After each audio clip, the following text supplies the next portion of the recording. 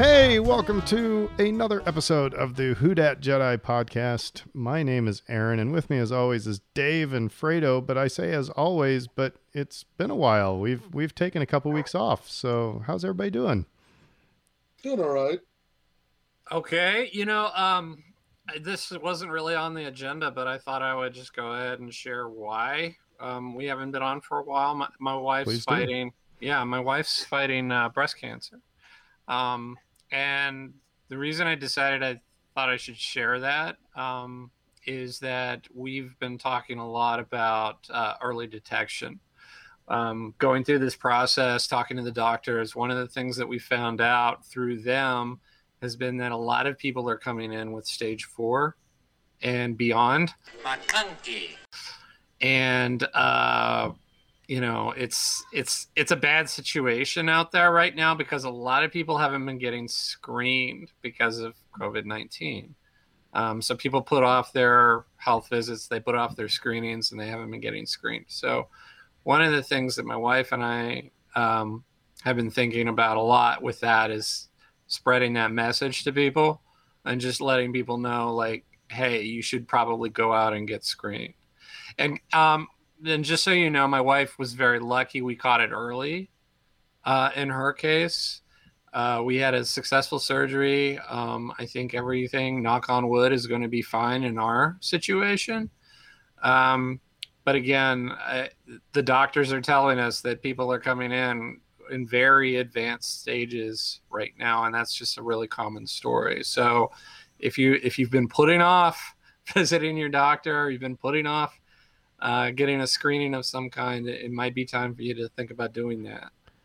And I'll just piggyback on that right quick, because my normal 9 to 5 is working under a hematology oncology department, and I can totally support what Dave just said regarding, unfortunately, the number of people coming in who, due to COVID and a lot of the lockdowns and restrictions that were put in last year to prevent gatherings, that a lot of people missed out on a lot of early detection appointments, a lot of regular appointments. So, and I think this might be a totally ignorant comment. Wouldn't be the first time me saying an ignorant comment on this podcast, but or any time.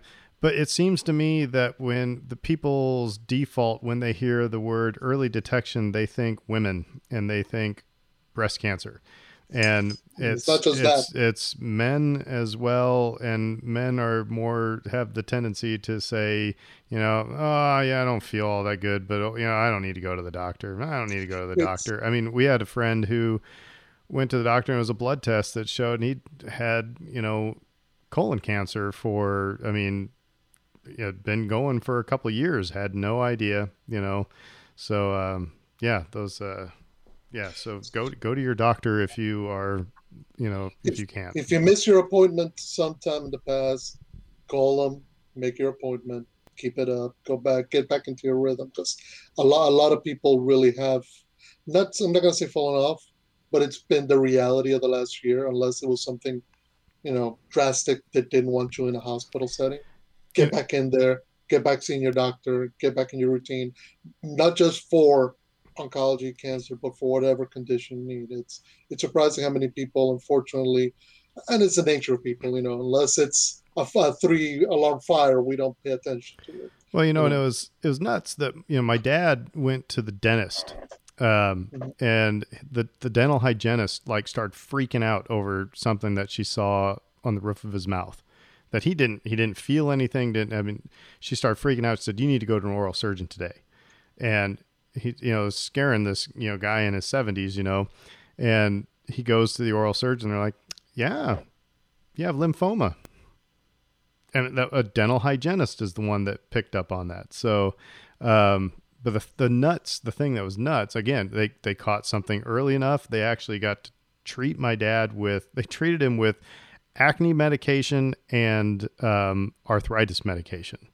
So that's from I've talked to cancer survivors, and they said cancer treatment today is not like when the three of us were growing up. There's so much more they know and can do.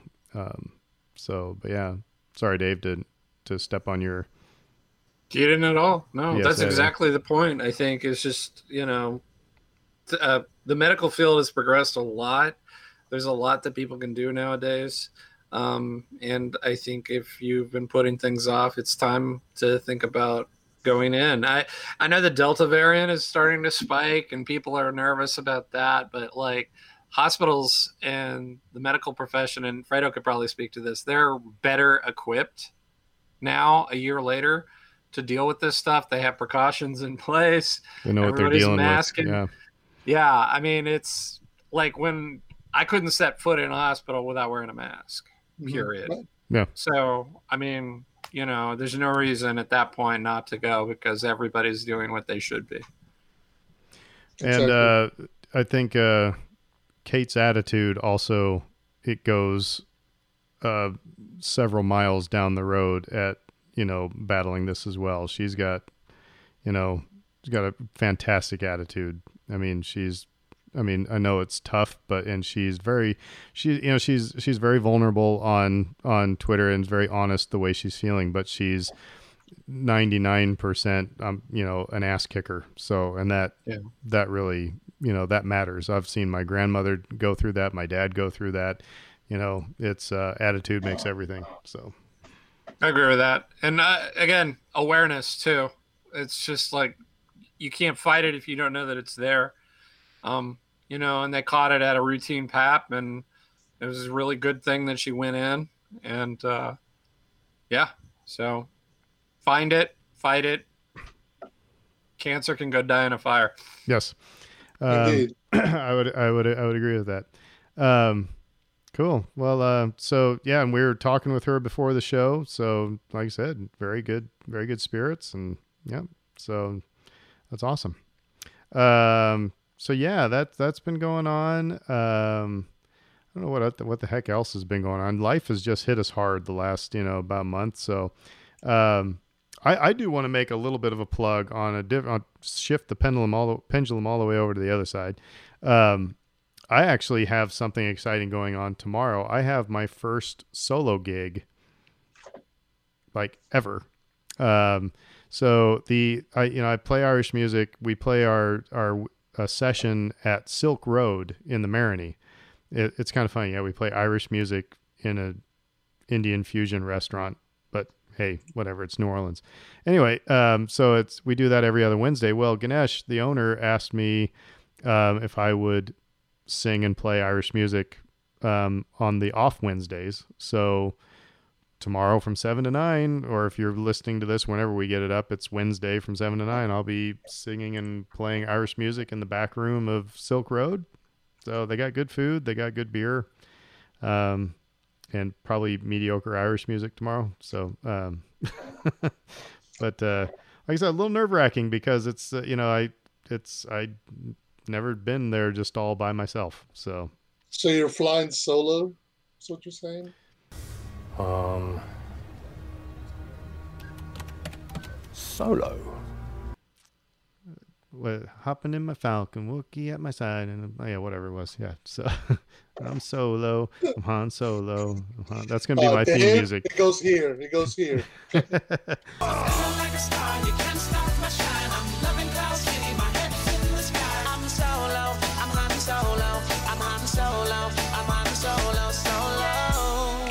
It's going to be my theme music when I, take the stage. So anyway, yeah, every other Wednesday. So I guess Wednesdays will be Irish Music Wednesdays at Silk Road. So there you go. Cool. And it was funny because I went to the tweet up that was this Saturday and had somebody, it was Eddie. He asked me, he said, so what's on the next podcast? I mean, he was being very nice of like saying, where the heck's the podcast been for the last couple days, last couple weeks. So he was very excited to hear that we're going to be recording again. So here we are.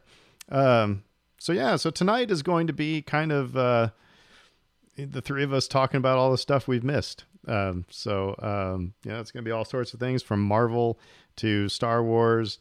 But first we shall start with, as always, trivia. And I can't find my old man glasses, so this should be interesting. But let's start with Fredo. because my eyes are focused on this one. What Jedi gets valuable intelligence from the pallid Tion Mendon about General Grievous's activities?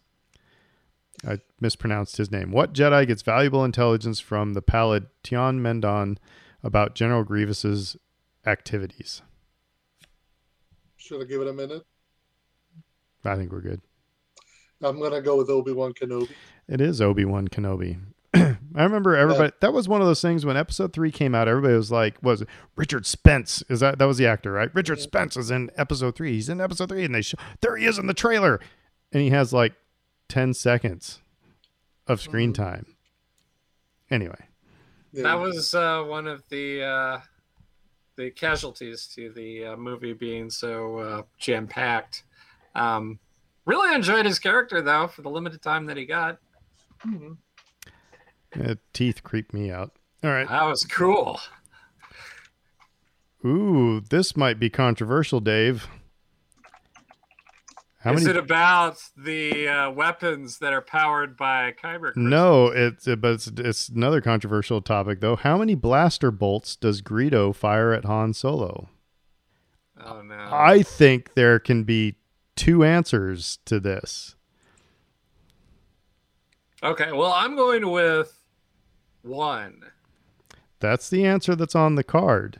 Okay. But if we went to the original cut, does Greedo get a shot off? I don't think he gets a shot off in the ones we saw in 77 up until the special edition. It was just Han Solo shooting him because that was just like it was in cold blood, you know? Yeah. That was the whole point, that he shot first, that he didn't let him get a chance to get a shot off. So I would have. I will concede that. Like, that's probably the accurate answer for us and for our listeners. Like, it should be 0, right? It should be 0. I would have accepted 0. But I understand this is this was post special edition, obviously. So yeah, Greedo got 1 shot off. Okay. By the way, before you go, I'll correct you right quick. It's Bruce Spence, not Richard Spence. Who is Richard Spence? I have no idea. It's Bruce Spence is the name of the actor. Bruce Spence. I knew the last name. Okay. Richard must be his uncle. All right. Because my rule is to go with the first one I see. What color are the dinner drinks served by Aunt Beru? Yeah. Blue. So there we go. Some trivia. One controversial question. Quick question, Dave. When you went to Batuu, did you try the blue milk? Yeah. Why would you try the yellow milk first? Why? There's no yellow milk. No, it's green. It's green. Okay, I'm about to say. Yeah. Well, however, I will say it was one of the May the 4th's. Finn McCool's had blue milk, and it was they just made some cocktail that looked exactly like it. It tasted awesome. I mean, I think it's blue curacao and mixed with other stuff. It was awesome. So, but yeah, why would you get the green milk when you went first? That's weird. I don't know. Anyway, I don't know. So it was kind of like I think we went over this back when I originally went, but it's like it was kind of almost like a smoothie, but like a melted smoothie sort of a texture. So like, a little bit thicker than just like water or milk, a little bit thicker and fruity and, nice. It wasn't bad at all. Okay. Yeah. It's a good experience. Yeah. All right. By the way, I gotta tell you guys, I didn't put this in our Twitter chat. I actually started reading some of the High Republic one of the High Republic comics, the Cavan Scott series. They've got a couple of them on my Marvel app now. So, and I have never been so sold on a character in a comic book within the first 3 pages as I am in this one. That's what I will say. Just it's this Jedi Padawan who then becomes a Jedi Knight, is just a wonderfully written character. So, and that's in a comic book. You know, usually I can just thumb through a comic book and go, whatever. But anyway, so yeah, started reading them. So yeah, not too bad. All right, so Fredo, this is gonna be the Fredo show for the most part. Now I'll try to blaze by them. Some of the stuff that's going to be interesting, some of it less so. But we'll start with the big news from today. The 2021 Emmy nominations were announced today, and Disney Plus's The Mandalorian tied for the lead with 24 nominations overall. So in terms of shows getting nominations, it was The Mandalorian and Netflix's The Crown, tied for 24 nominations. It includes stuff like Best Drama Series, Best Supporting Actor for Giancarlo Esposito, Best Guest Actor in a Drama Series, which includes both Timothy Olyphant and Carl Weathers, which I'm surprised they're putting him as a guest. Outstanding Production Design, Outstanding Music, Casting. So it's a whole list of some of them are episode specific, so like editing or effects.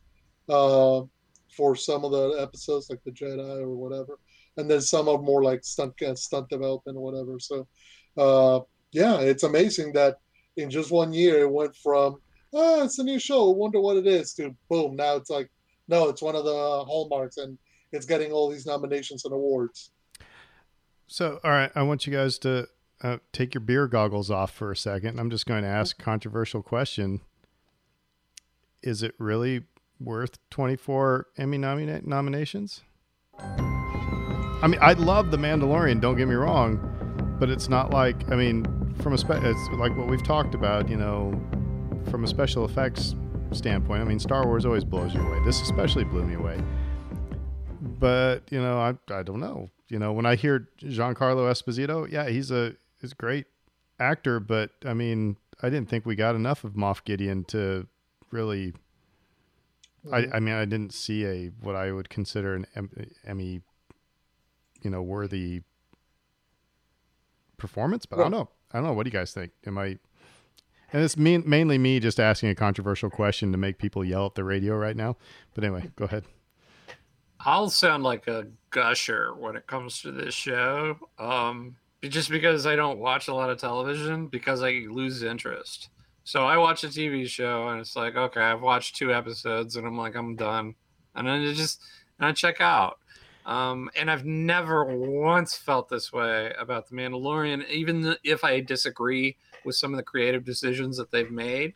So one of the things, I mean, actually I was talking to one of my students about this, this weekend, and it's what I talked with teachers all the time, is the difference between value and liking. Mm-hmm. And I think it's tough when we're such Star Wars fans that we really, really like Star Wars, and because we really like it. It's like, you know, our kid should get the lead role in the play because they're our kid. You know what I mean? But does it have that value that makes it, you know, if like I said, that's why I said take the beer goggles off. But you obviously think that even if you hated Star Wars, this would be Emmy. I think so. I mean, like, again, it's kind of impossible to take the goggles off, so to speak, because you know, like, the reason I'm watching this in the first place is because of the Star Wars hook, right? Right. But like, I don't think that would have been enough to keep me watching.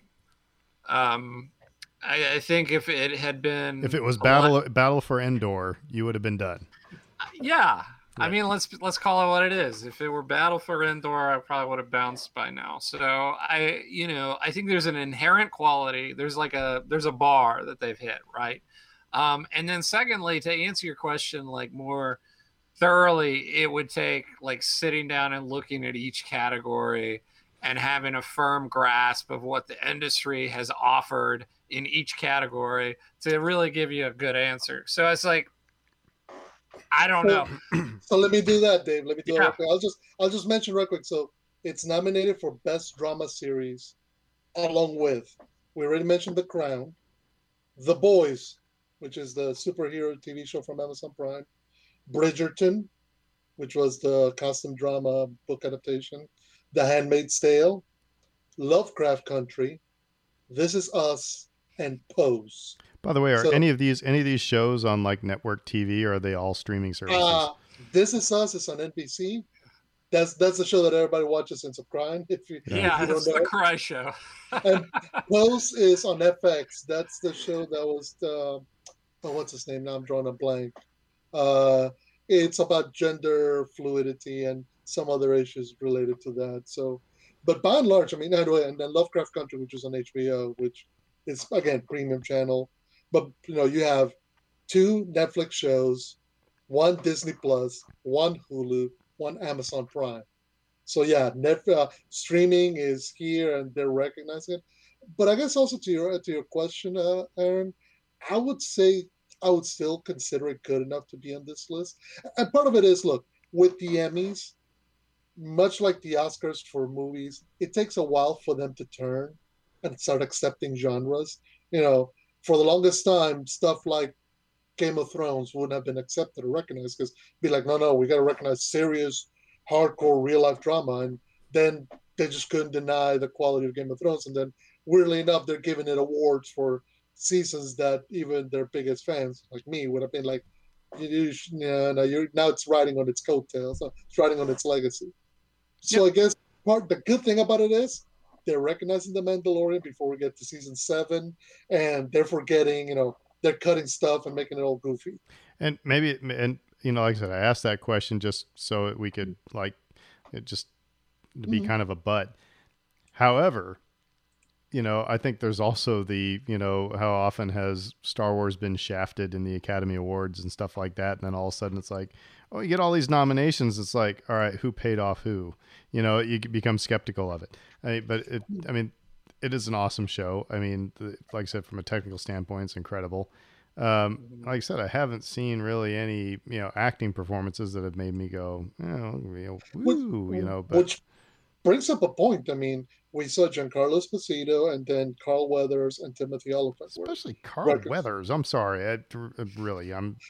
Well, but my bigger point was the name that wasn't on that list was Pedro Pascal. Yeah. Which was kind of, when we were talking about before season 2 last season, was alleged bone of contention regarding Pedro and the producers. The fact that it's all the stunt guy and his voice, and he takes out of his helmet only twice during the season, that kind of thing. So how much that would be the most interesting if they were to do that, because that might be a bridge too far for them. But that's what I was going to say, because then that opens up to like anybody who does a voiceover, which you could argue that some of the best acting is if you can get this just portrayed through your voice, but yeah. So you want to know? That just made me think of Vigo the Carpathian. Man, a Ghostbusters 2 reference here. That guy's voice was dubbed over in post. They went with a different voice actor. So, Did there you go. Did David Prowse him? I'd have to look it up. The James Earl Jones thing with Vader? Yeah, exactly. Yeah, it was the Darth Vadering of Vigo the Carpathian. But there you go. There's your factoid for the night. But I was going to ask you guys: have you gone back and you watched the show at any time recently? I've watched a couple episodes. Yeah, I watched the final episode of season 2, and I watched the Jedi, the one with Ahsoka. Mm-hmm. So yeah. I haven't gone back and watched the season. I'll go on YouTube every now and then. I'll watch some people's reactions to it, because it's always funny to see people geeking out. Like when that episode of the Jedi happens, and we see Luke, and everybody just loses their mind. It's always fun to see that people have the same reaction we're having. I've gone back and watched a few recently, and the Marshal holds up for me. Like, I love that one still. That might still be my favorite. And so for that reason alone, Timothy Olyphant, getting the nod, I'm like, okay, cool. Because I just really like that episode a whole lot. But the Ahsoka episode held up really well and improved for me when I rewatched it. I think at first it was just a little jarring because because of the transition from animation. But I would recommend people go back and watch that one if it if you didn't quite work for you but the first time, or if you didn't enjoy it as much, because like just the Japanese influences. I mean, I believe it's pronounced anime. Anime. We're gonna get to that later, but it's just like dripping all over that episode. It's really, really good. Yeah, sound like such a snob there. It's pronounced anime. You're such an otaku, Aaron. Anyway, I'll just mention right quick before we get to the anime that The Mandalorian wasn't the only show nominated for Emmys related to Star Wars. The Clone Wars got nominated for 3 daytime Emmys, including Outstanding Music Direction and Composition, Outstanding Sound Mixing and Sound Editing, and Outstanding Writing Team for a Daytime Animated Program. I will tell you, I have gone back and watched the last season of the Clone Wars, and especially those last 3 episodes, the music is incredible. It is so well done. And especially when you're watching on TV, you don't really catch it all that much, but when you put your earbuds in, and you can really just hear what's in the background and the things that they're doing. God, so well done. So that should win for that. And that's because my kid is, the lead. I don't know, but so.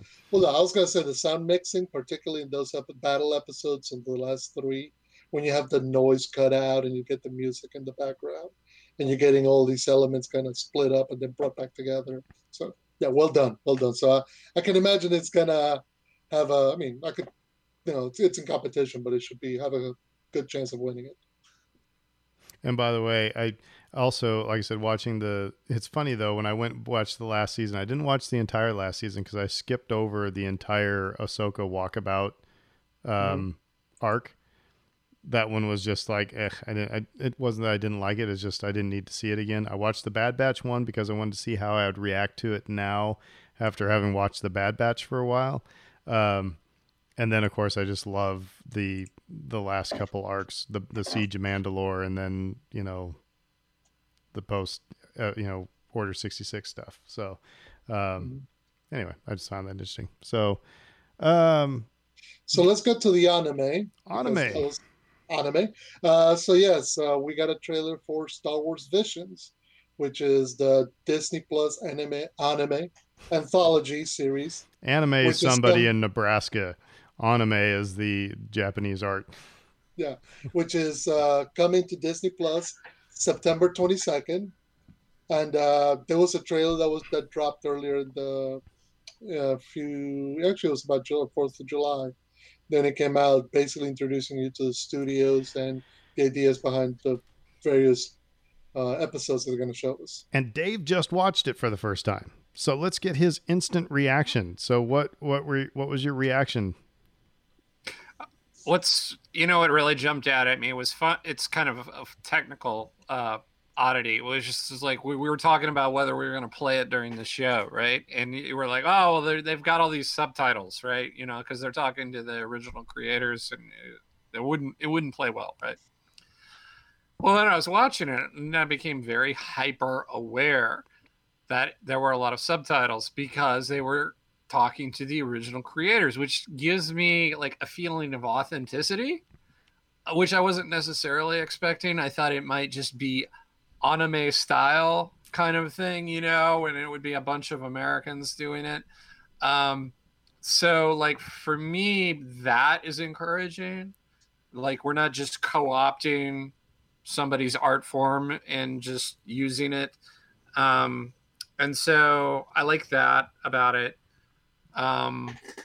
Seems like a lot of saber action, which is always good.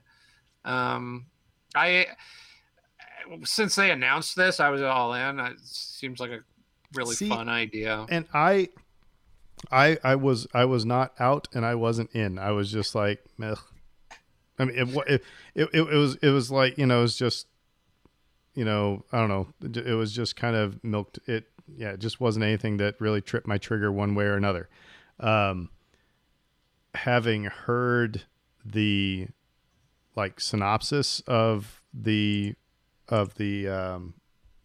episodes, I suppose, and seeing some of that artwork in that trailer, I'm really intrigued now. This is going to be something that I'm going to want to watch.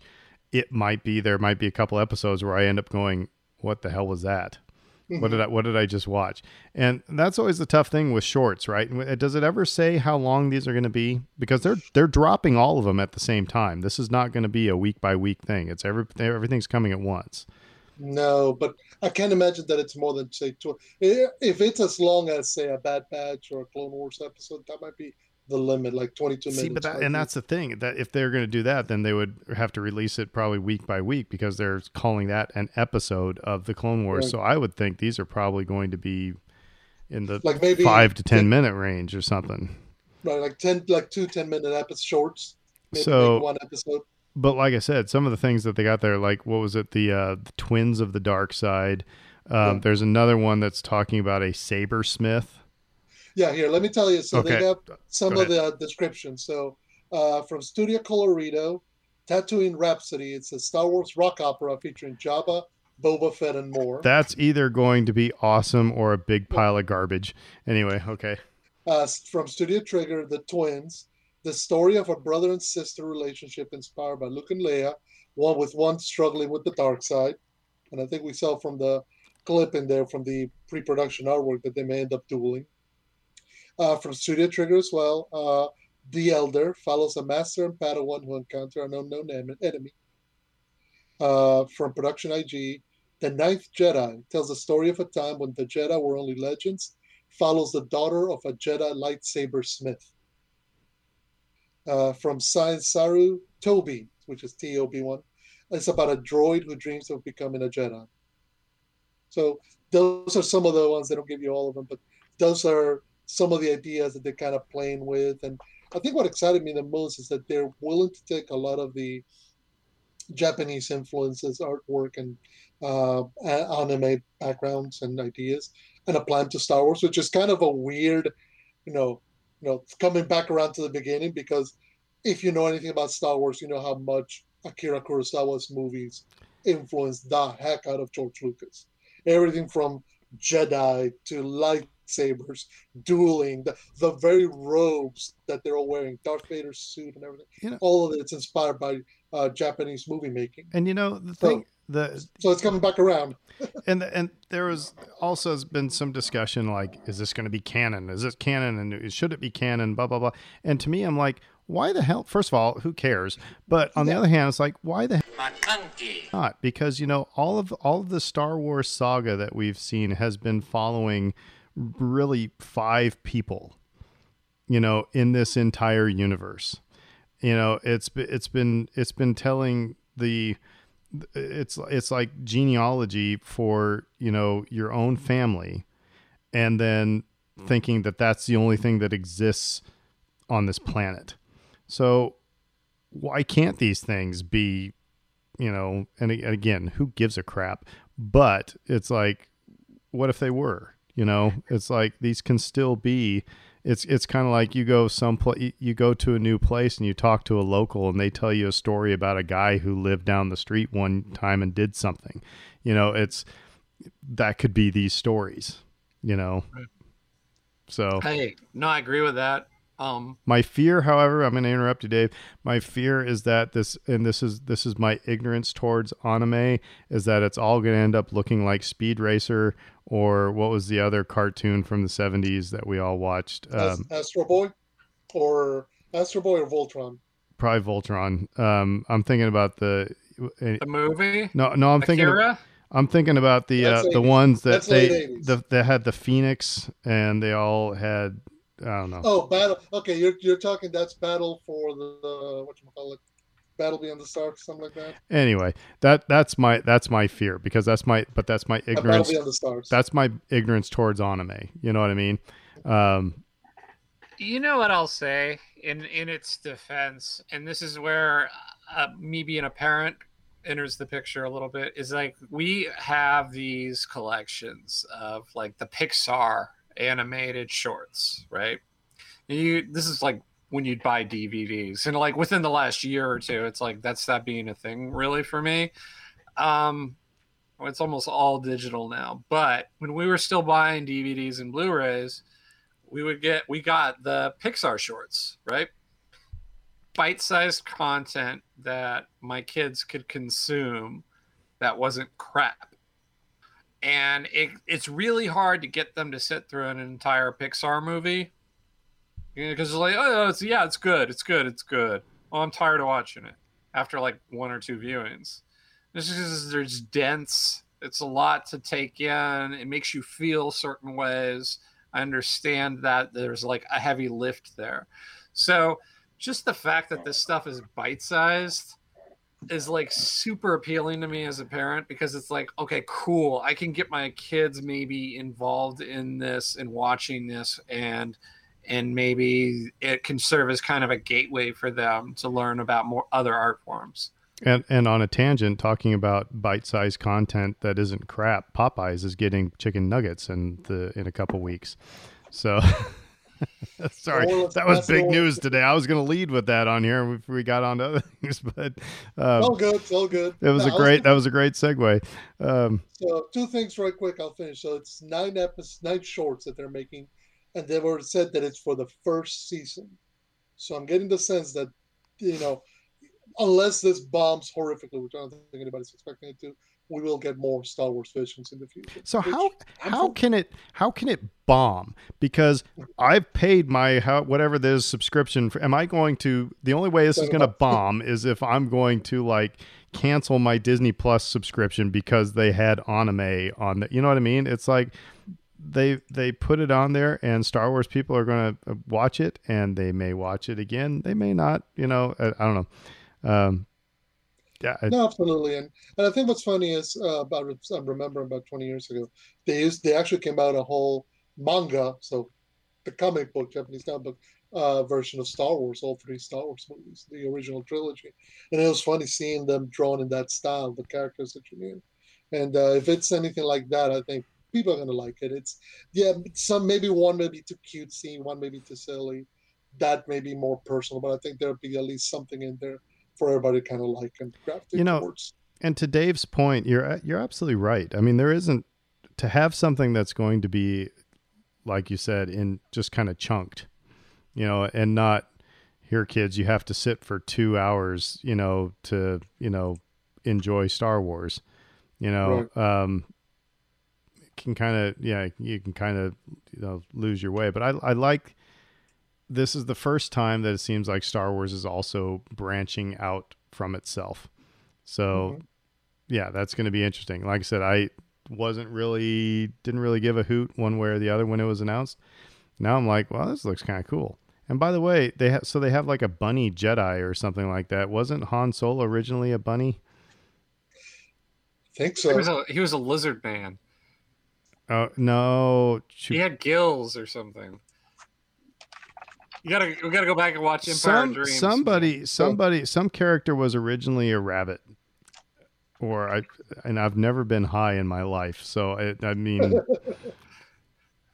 Well, maybe it was a rabbit to start, but I remember in Empire of Dreams they showed concept art of Han Solo looking like Greedo. So anyway, yeah, and Chewbacca looked more like a vampire bat. Something like that. Yeah. Zeb. Yeah. Yeah, basically. He was originally Zeb. All right, cool. At some point, it's all going to come back around. Just real quick on another Disney Plus news that kind of came out today. They announced that they're making a new TV show called Behind the Attraction, which is coming at the end of this month, I believe, July 21st is first episode. So it's supposed to talk about the history, the behind the scenes of some of Disney's most popular rides. Bring it up because the first 5 episodes already been announced. They're going to be for Jungle Cruise, which, hint, hint, The Rock is producing, and that's his movie coming out. So Jungle Cruise, The Haunted Mansion, Tower of Terror, Twilight Zone, Tower of Terror, so it's a great ride, Space Mountain, and Star Tours. So you're going to get to see the behind the scenes of Star Tours if you remember it. I'm really excited about this. Yeah, I'm really excited about this one. By the way, question, how many of those rides have you taken? I think all of them. Mm-hmm. Okay, so I want to back up just a second ago. Jackson was a quick-witted smuggler from Koshel Prime, the most rambunctious of his family's 13 children. He left his home world early age. He was a 6-foot rabbit, and George Lucas didn't really like him. So I think it was part of a comic book, I believe. Okay. So anyway, so there was a Star Wars rabbit. Yes. So. Well, Anyway. now we have another Star Wars rabbit. So. Yep, there you go.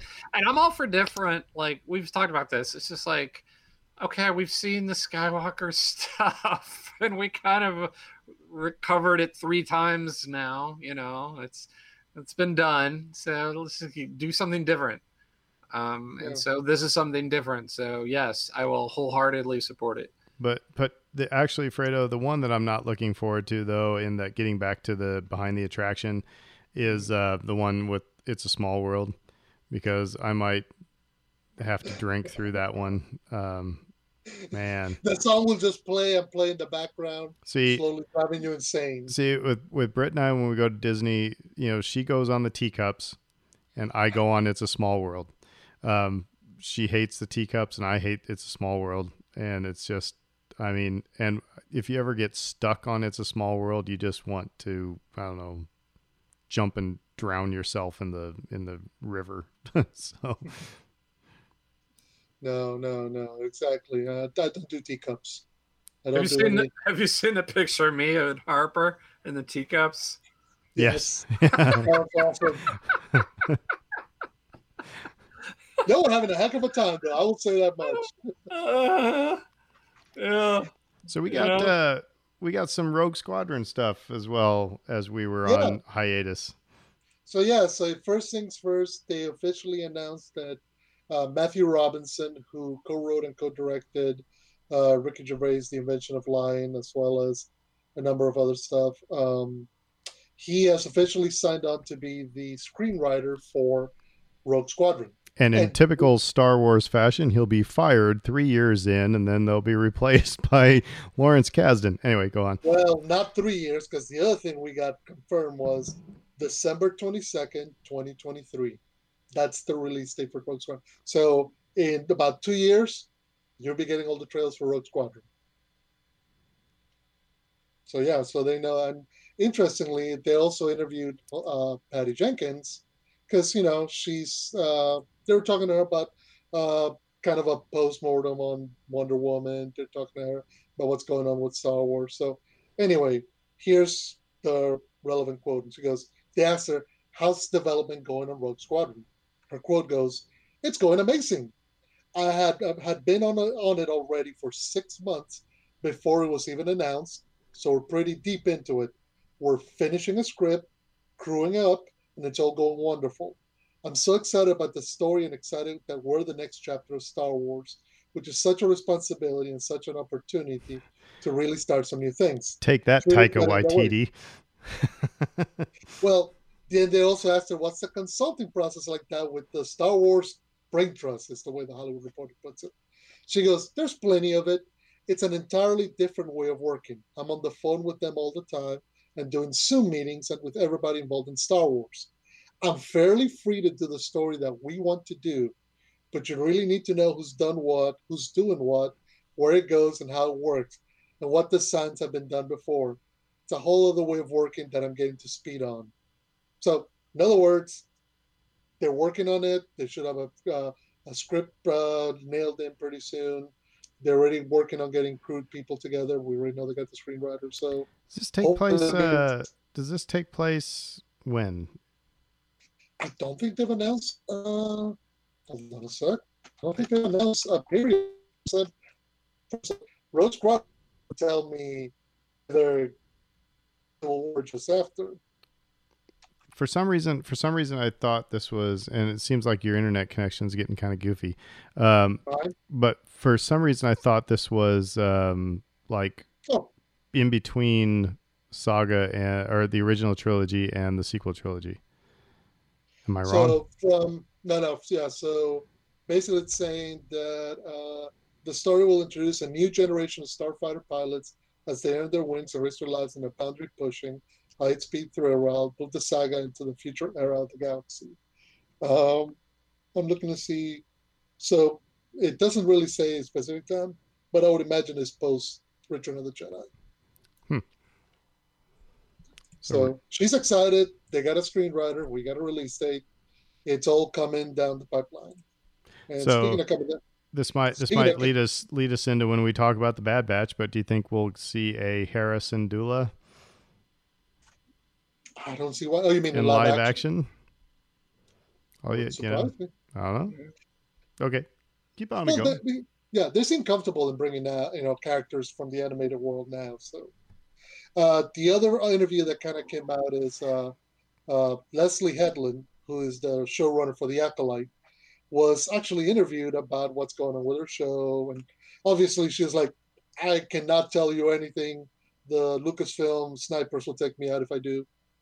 But then they started asking to her about just simply her background and her history with Star Wars. And she says, what I can say is the reason they did appeal to me personally is that I was 18 when The Phantom Menace came out, and I was a very, very big Star Wars fan. And I remain a big Star Wars fan. But at that particular time, I was just kind of all coincided where I was discovering who I was. I was discovering who I was sexually, artistically, what I wanted to do with my life. And basically, she loves The Phantom Menace, and it's the reason she's loving to take on The Acolyte, which that takes place during the end of the High Republic period. And they did also ask her about being the first queer woman in charge of a Star Wars production, to which she says, I've been asked a lot. It's an interesting question, actually. A lot of people have asked me that, and I've been kind of given different answers to it. But when you phrase it that way, I do wonder why people are asking me that. Like, why aren't they asking Disney that question? When people say, do you feel responsibility? What are you going to do about it now that you've been gifted this position? I feel grateful for it. And the pressure that comes with creating anything, let alone something as important as Star Wars. But you're right. There's this kind of vibe of be careful. Like, they hired me. I wonder if we should be asking the artists that question or asking the studios and corporations those questions and the networks those questions. The interesting thing I heard, I think it was on Star Wars Underworld podcast, they played some of her interview. Mm-hmm. And the other interesting part of this is the way she's putting together her writing room. That it's, obviously, she's gay, but she's hiring straight people and also hiring people who have never seen Star Wars. Yeah. Which I find it's almost like the Abraham Lincoln team of rivals type of a thing, and when you get that many perspectives in a writing room, especially when you have the one person in the room that doesn't know anything about Star Wars, and they're going to be the person saying that makes no sense whatsoever. Whatever the story beat is, they're going to say that makes no sense. And then somebody's going to say, well, on Wikipedia, it says blah, blah, blah. It's like, yeah, but what about the person who comes to the theater and you're trying to sell them this bill of goods? I think that's what makes me excited is hearing how that writing room is being developed.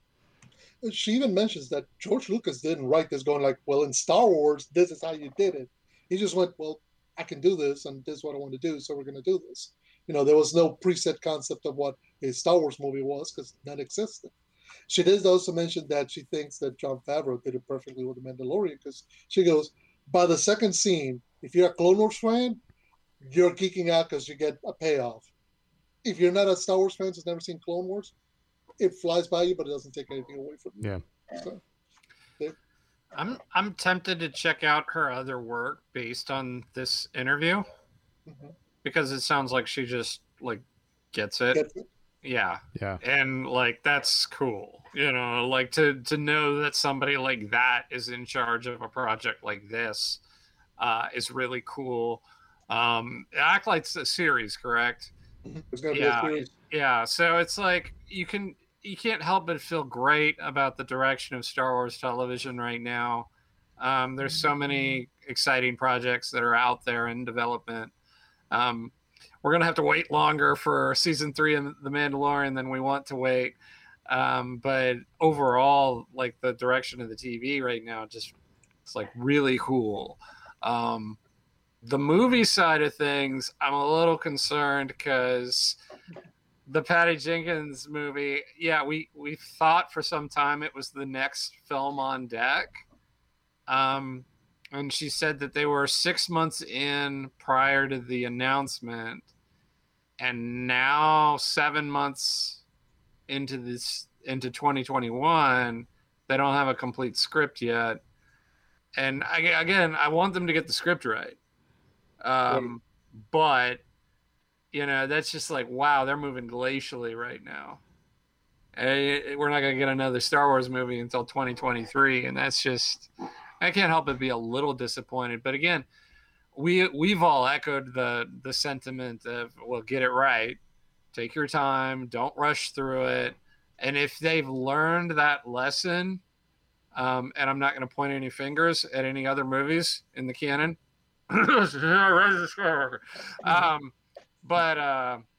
yeah, no, that's I guess that's ultimately a positive. Yeah, no, I agree. I mean, and she's cognizant of the pressure that's on her making a Star Wars show. I mean, so far, who are you talking about?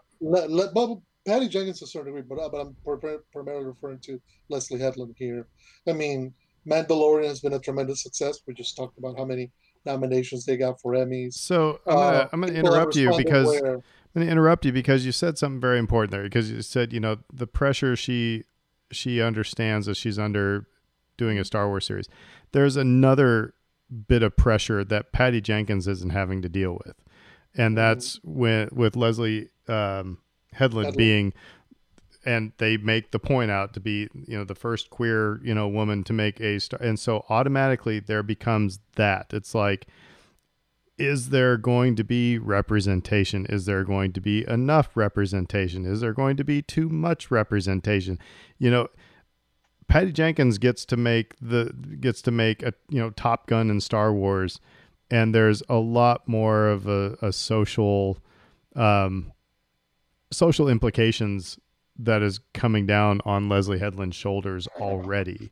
And, and I want to see representation in Star Wars. I do.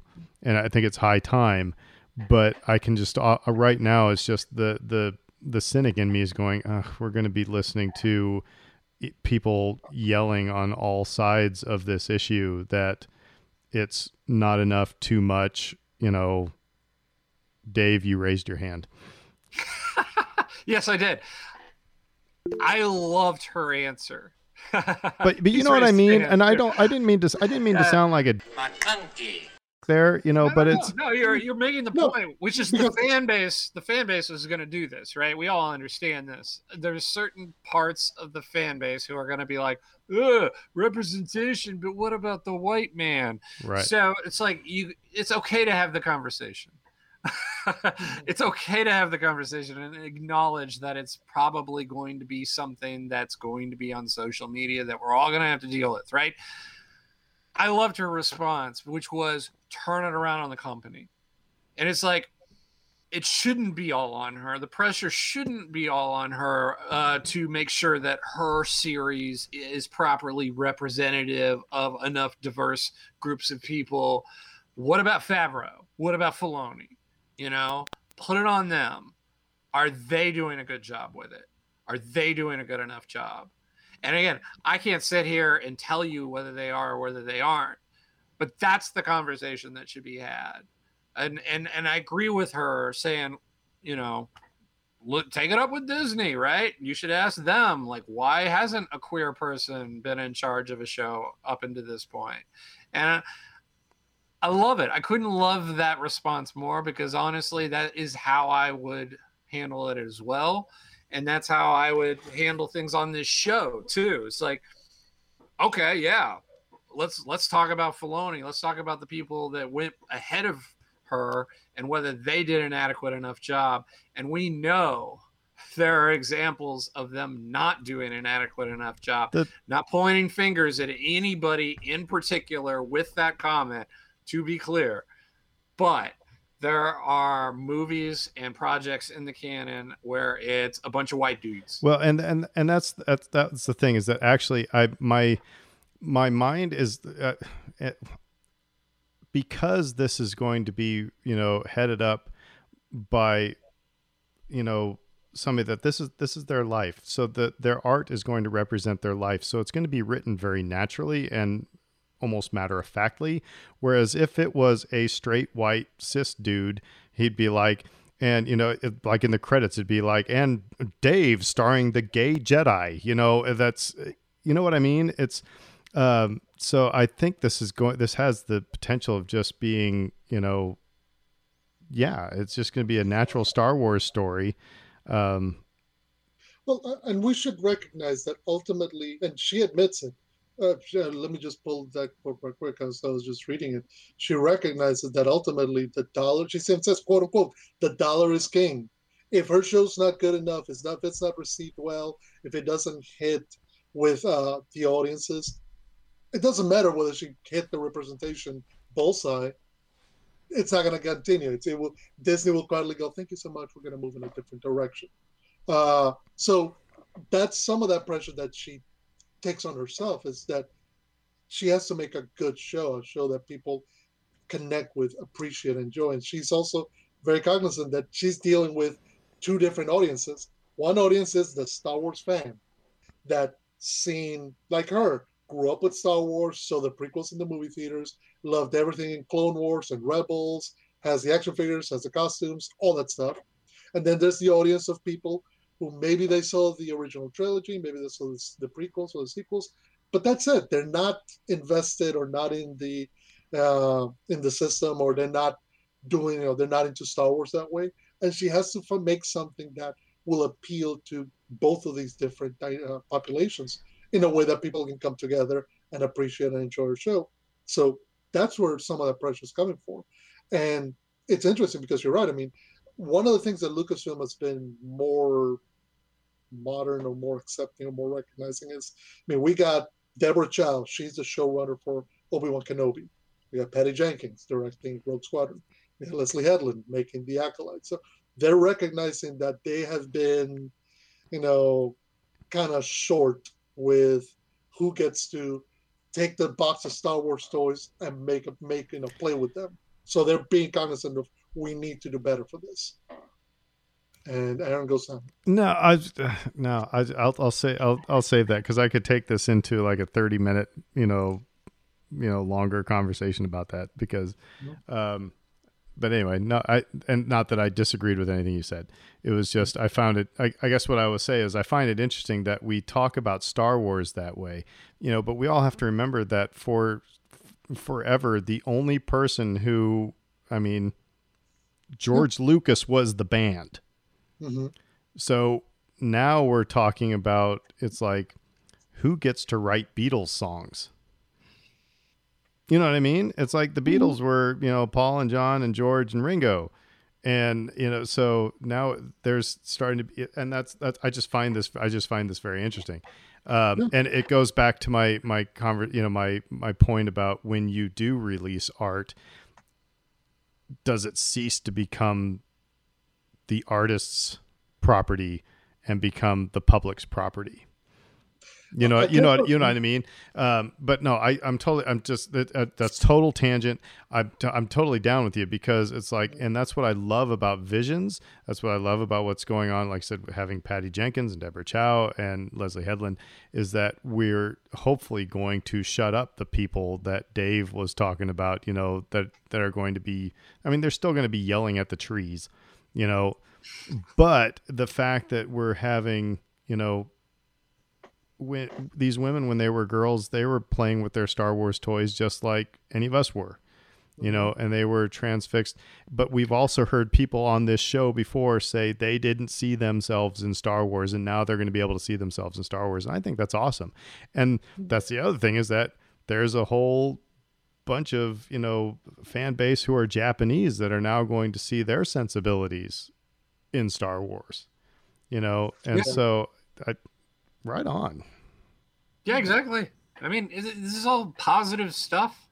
Aaron, you and I have talked about we both had sisters who had the figures, the action figures, same as us. Yeah. We're playing together. We were playing Star Wars together.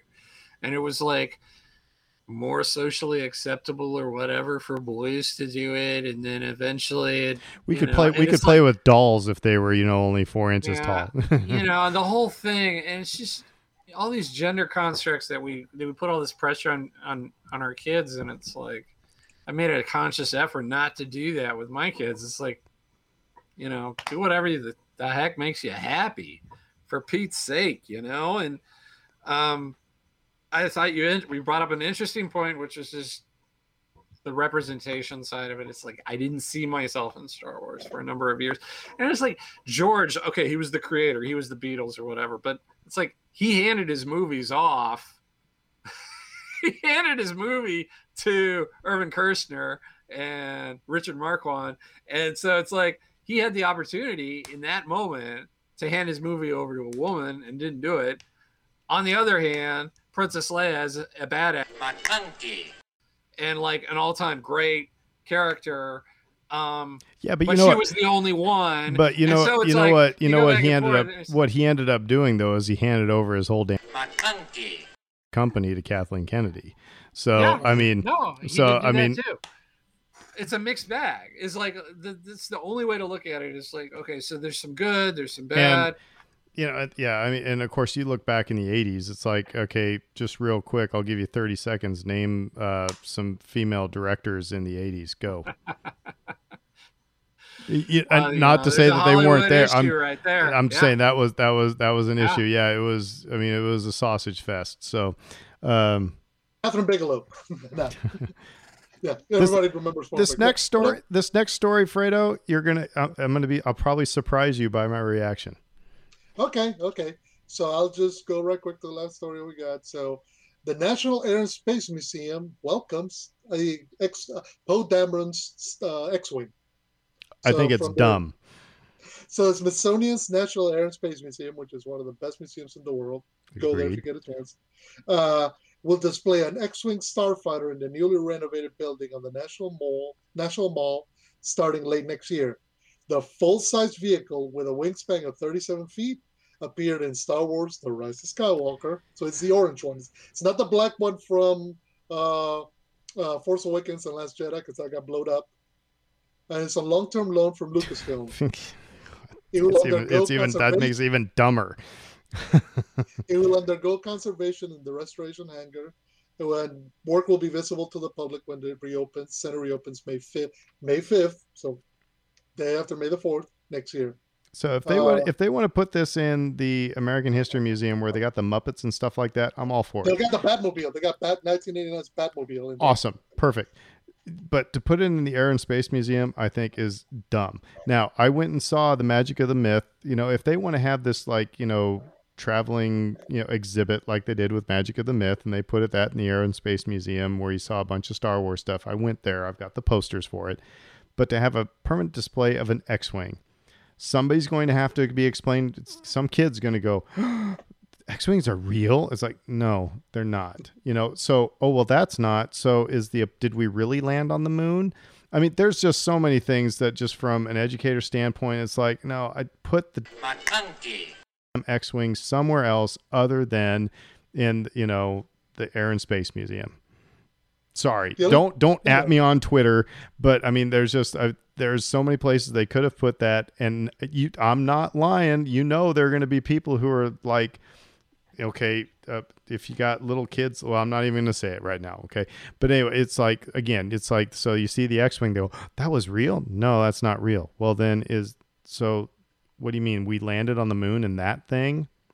They see these movies of an X-wing flying around. That makes a lot more sense than this piece of garbage that actually landed on the moon and returned home. I just think it's a bad choice, and it's not Star Wars' fault. It's the Smithsonian's fault, but they just want people to come to their museum. So I get it. All right. I'll quit yelling at the clouds. So. Well, we clearly faked the moon landing. That's the takeaway here, right? That was Stanley Kubrick in a set out in Death Valley. Yeah. I am not too far off, am I? No, This is not dogs sleeping with cats. This is actually could actually happen. People are okay. So I am going to say it right now.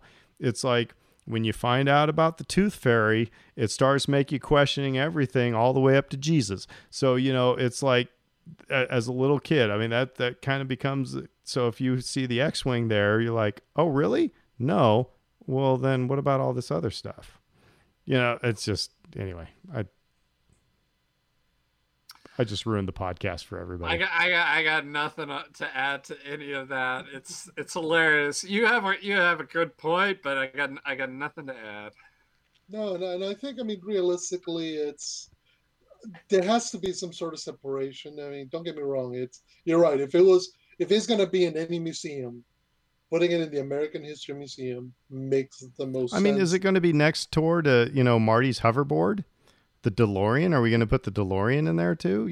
That's again, move it across the mall to the American History Museum. Then I'll quit yelling at the clouds. So no, what I would say is what I would love for, because they do have at the Air and Space Museum, they have a whole sequence of ships named Enterprise, and they do have a Star Trek Enterprise in there. But it's a model. It's a whole series of models, kind of like the one that they had in one of the. It's only a model. Can you put the Monty Python clip right in there, Dave, when he says that? Look, my liege. Camelot. It's only a model. Maybe what I would love for the Air and Space Museum to do is to have a whole wing dedicated to inspired by aerospace travel, and put that in there along with the Enterprise, along with rockets from the Earth to the Moon and all the other stuff. So kind of do the idea of, this is what has inspired and inspires next generations, because there's a lot of fighter pilots who've always said, I want an X-Wing. I want a lightsaber, and that ain't happening right now either. So, well, because I knew a cop who said he wished he could have his secondary weapon be a lightsaber, and that ain't happening. So you need a lot more training for the lightsaber. Anyway, but yeah, no. So no, I totally get where you're coming from. I'm just kind of like, it doesn't need to, if it doesn't need to be there, it's all right. But at the same time, I can kind of separate the thoughts in my head, even though I recognize that many in America won't, just because where's America? Yeah. So all right. So I'm sorry I yelled at the clouds there, but so we're running long on time. I'm getting all choked up. But we're just going to do a quick little rapid fire. I'm not going to give Dave long to talk about this because Fredo and I haven't seen it, and I don't want him to spoil it. But Dave, you saw Black Widow. Oh yes. All right. So I'm going to preface this with saying, so it took me 3 or 4 years before I saw The Hangover, because a fellow teacher said it was the funniest movie since Animal House. And I can't buy that sort of hyperbole. I was like, you got to be kidding me. The funniest movie since Animal House. And I'm starting to list off all the movies. And so I've seen clips or reviews that I've sent it to you guys where it says this is the best standalone Marvel movie. Should I be worried? Is it actually did you think the best standalone Marvel movie? No. I would say mileage varies. And I think like the point with most of these films at this point, like if you ask somebody to say, rank all your Marvel movies, right? This is a fun exercise that we do on the internet. It's like, oh, okay, cool. I really want to rank my, 25 movies or whatever. When you look at, I think somebody has a blog on their top 50 video games, don't they? Yes. When you look at the lists, right? Okay. Yeah, I enjoy doing it. I'm making fun of myself. When you look at people's lists, they vary wildly from person to person to person to person. And this is so different, right? Everybody reacts to different emotional cues in particular. That's the thing that I think about it. We all bring our own personal experiences into it. So it's like, from that perspective alone, it's like, you're either going to, it probably isn't necessarily that. I can't say that the level of quality is any higher than any of the other Marvel films. All right, so let point. me ask you some just very generic questions. Did you like it? Sure. Yeah, I liked it just fine. Though I gotta say, like, I'm getting to a point with Marvel where I'm almost at where I am with most television shows, where I'm just like, it's a little formulaic. yeah, it's just like we're repeating ourselves, and it just seems like the same things are happening, and I know where you're trying to take me, and you're stringing me along, and I guess it's still entertaining, but, you know, we're kind of going through the motions. So let me ask you another one. Are there any holy crap moments?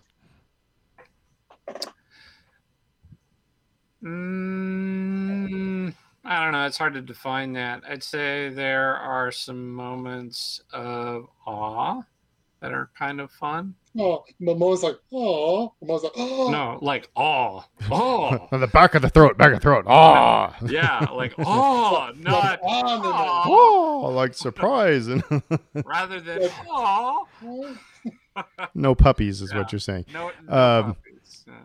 Well, there actually are a couple of moments of awe, and I think like that's why people are gravitating to this movie in particular, is because it's a little more emotional than some of the other movies.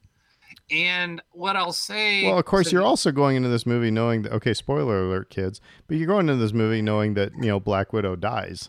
Yeah. You know, so that's kind of a, you know, kind of a bittersweet. Yeah. Before that. Right? They dropped, in my opinion, they dropped a ball in terms of trying to connect this movie to what comes afterwards. I'll leave it at that. But you can connect your own dots and understand, like, you know, what is going to eventually happen. And so it's like, yes, it's still an emotional movie, and there's a interesting family dynamic in this movie that you don't necessarily expect, though they show a lot of that in the trailers, where they're like sitting around the table and they're all talking. And so like it's Marvel, it's got to have a family element into it.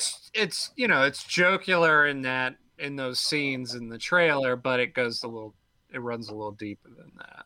So it's an emotional movie. It's you know, I like it, but again, like, I'm kind of like, post-credit scene. Yep. Okay. Stick around. Okay. That's all I'll say about that. All right. But, you know, going back to like what I really would want to say is, like, I'll circle back to what we were just talking about a little while ago, which is like representation. This movie should have been made. It should have been made 7 years ago. Black Widow is kind of the just kind of the forgotten character for the most part. Yeah, and it just like that they introduced her as this, you know, sexy bombshell type, femme fatale, and it was just like she was, you know, there was no depth of character there at all. That's how she was introduced on film. And so they kind of make fun of that a little bit in this movie, which is good. But it took us so long to get to this point. Yeah. And I think, like, we were talking about where, you know, Star Wars is maybe a little slow in some respects, like with the representation side of things. And again, Marvel is not immune to that, because, like, this is the thing that goes through your head as you're watching this movie. It's like, why couldn't this movie come out? So it's set directly after Civil War.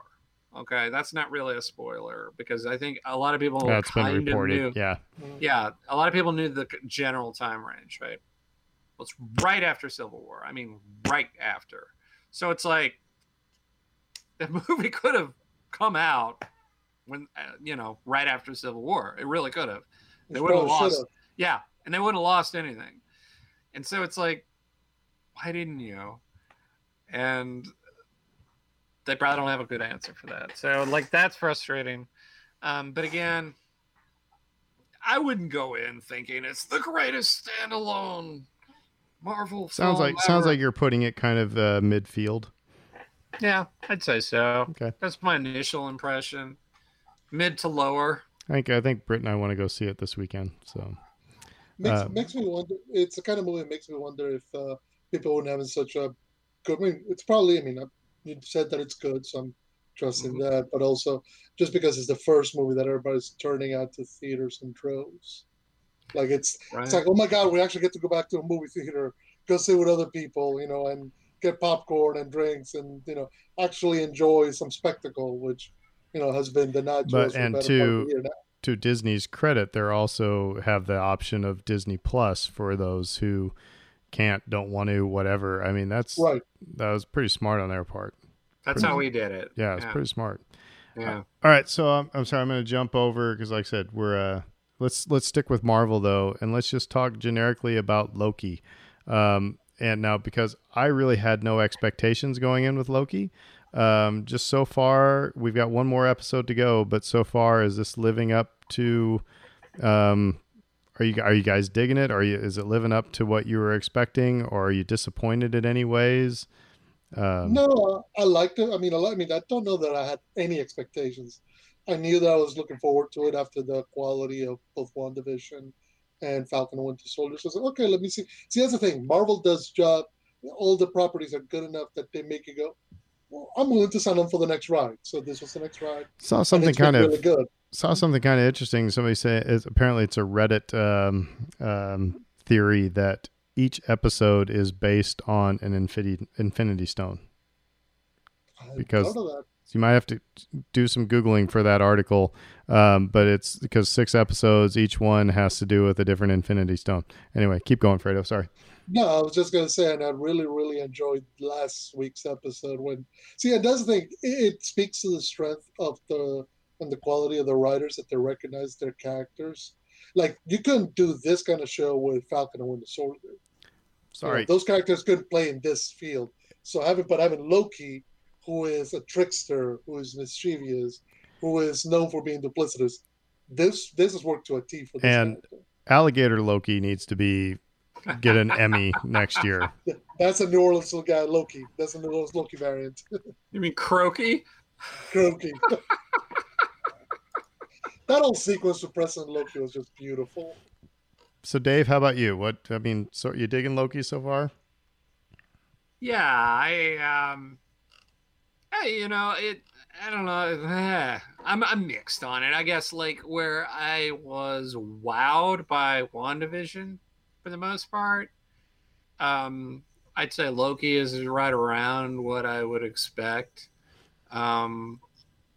It's kind of, we understand what we're in for at this point, where it's like, it's a mystery box. Okay, we're going to open the mystery box and look at, there's another mystery box inside of the mystery box, and then open the mystery box, and there's another mystery box inside of that mystery box. So it's like, I get it.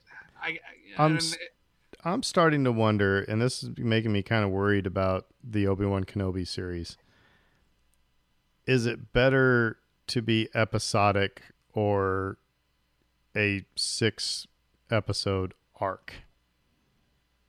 You know what I mean? Because Loki is this 6-episode arc, and it's kind of like in episodes 3 and 4, you're just kind of like, can we get somewhere? This is just Aaron talking, just kind of spitballing here. Whereas, The Mandalorian, it has an overall arc, but it's very episodic, where it's like you have a start, middle, and end, and you feel like you have some resolution at the end. Whereas at the end of each Loki episode, I don't feel like there's any resolution at all, nor am I really excited to see what happens next. WandaVision was a little bit more episodic. I don't know. Dave, what do you think? Yeah, I think that would be fair. I mean, like, the thing about this show that they kind of, you think about the concept, right? Okay, so we always talk about the meaning of titles. And so maybe sometimes we get a little too inside our own heads when we're trying to analyze this stuff. But it's like Loki, right? And so, like, they're going to give you Loki and all that entails. And so, like, when we got 1 million Lokis, it was like sort of perfect, right? Within that context. But then also, like, Loki's the trickster, so they're going to trick us. We're going to continually get the rug pulled out from under us and not understand where we're actually headed, because the characters don't know. How are we even going to understand? And so I understand and appreciate what they're trying to do, but also, like, am I a big fan of that particular storytelling? I'm not sure that I am.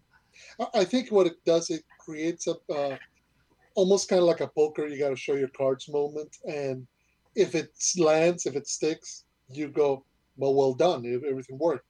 But if it doesn't, it really undercuts everything that came beforehand, even if you enjoyed it.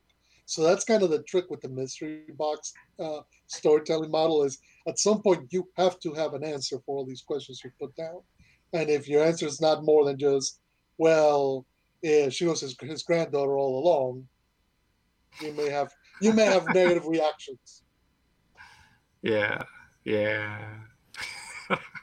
Cool. No, like I said, we're enjoying it. But however, it's a kind of an interesting thing that we never ever missed an episode of The Mandalorian or WandaVision. But with Loki, we found ourselves at the grocery store going, crap, we forgot to watch Loki tonight. Oh, we'll just watch it tomorrow. Now part of that, I think, is that, now that people are getting vaccinated, people are starting to get their, Disney shifted things to Wednesday that's when the new stuff goes out, because people are actually going out on the weekends now, whereas during the pandemic, it was like Mandalorian and WandaVision were stuff we had to look forward to. That was the party at the end of the week. But however, it is kind of interesting where it was just like, oh yeah, okay, well, I'll catch it in a day or so. So that tells me that I'm enjoying it fine, but it's not at the top of my list. That's, just a gut reaction. So now let's just quickly wrap it up. This is the only thing I want to ask about the Bad Batch. Did you giggle when you saw Cad Bane? Because I did. I giggled when I was like, oh, good. I was excited. Or Hera. This last episode was kind of interesting. It was like a whole lot of Hera. And I clapped like a baby seal when she first appeared. I clapped when I saw Chopper. Sorry. That was that made me go, oh yay, Chopper. But Chopper and Hera. Which that's kind of funny, because with Rebels at first I couldn't stand Chopper. And now I have, it's like one of the only, it's the only Rebels action figure I have is Chopper over here, because I ended up loving Chopper as a character. But anyway, no, that was kind of an interesting last episode where it was, all Syndulla all the time. That was an interesting choice. I think there's two things going on with that. It's like, well, I think they're setting it up to where she's going to rendezvous with the Bad Batch in the next episode, and then it's going to go back to being a Bad Batch show.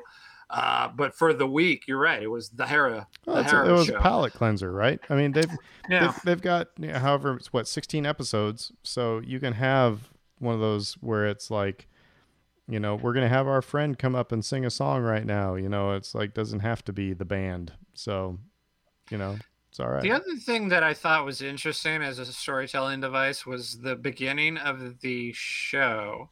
We saw our young friend Dune have a really, really bad experience with the clones, which informs who he becomes later in life and why he has a prejudice against the clones later on. And you see the exact opposite here with Hera, and it's actually with the same group of clones. Actually, they're still involved, and so it's like really sort of interesting on that level to see how our experiences can kind of color who we ultimately become later in life. So now that we know that Omega is Boba Fett's sister, who Fennec Shand has been trying to help, are we going to see Omega in Book of Boba Fett? It's possible. It's very possible.